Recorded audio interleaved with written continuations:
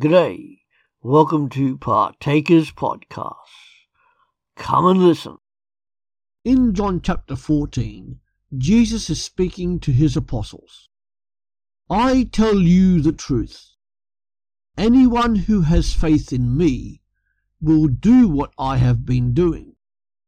He will do even greater things than these, because I am going to the Father.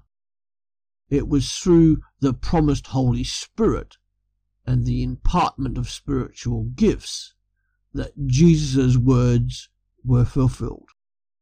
But a question naturally arises. What are spiritual gifts? This phrase, spiritual gifts, derives from that little Greek word charismata.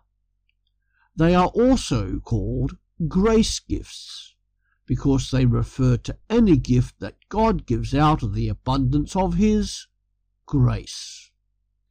These gifts are given to all Christians as God sees fit.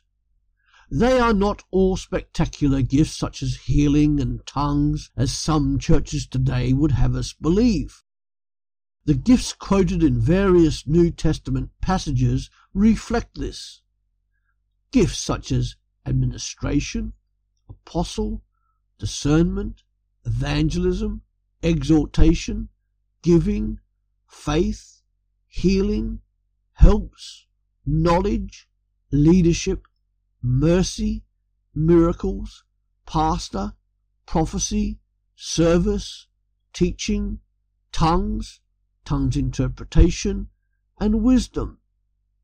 And there are probably many more gifts as well as those on that list. I wonder if you have ever met anybody who specifically asked for the gift of giving or for the gift of mercy. Paul commands that the Christian try to excel in gifts that build up the church.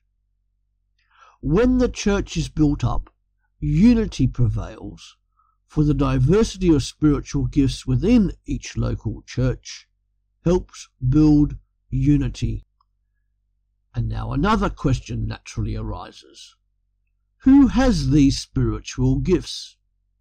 All those who are Christians have them. As a Christian, you have spiritual gifts, for in his grace God has given us different gifts for doing certain things well. God, the Holy Spirit, who lives within you as a Christian, through his infinite wisdom, mercy, and grace, bestows these gifts upon Christians to be used so that God alone is glorified through service to him. And what is the purpose of these gifts? The reason that the Holy Spirit imparts spiritual gifts is so that the body of Christ is built up for the common good of the church, and so that in all things God may be praised through Jesus Christ. These reasons mean that God wants you, as a Christian, to be active in service. If your spiritual gifts are not being used for God's purposes, then they are meaningless.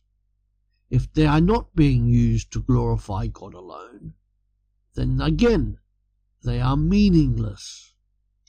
So what is our response to be?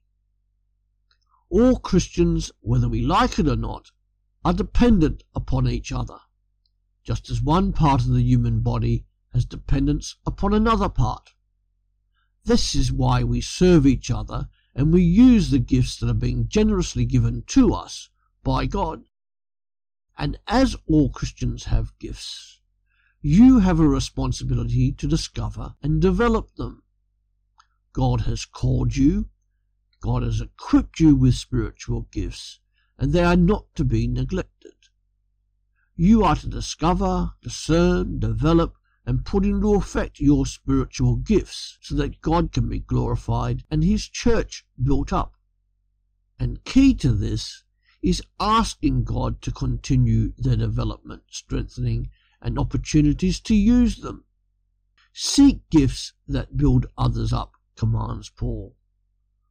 Ask God faithfully for gifts that give opportunity for you to serve God and serve other people. How are you using the gifts that God has given you? That's it for today. Come back every day to www.partakers.co.uk, where there is something uploaded to help you as a Christian disciple, wherever you are in this world, to live for Jesus Christ.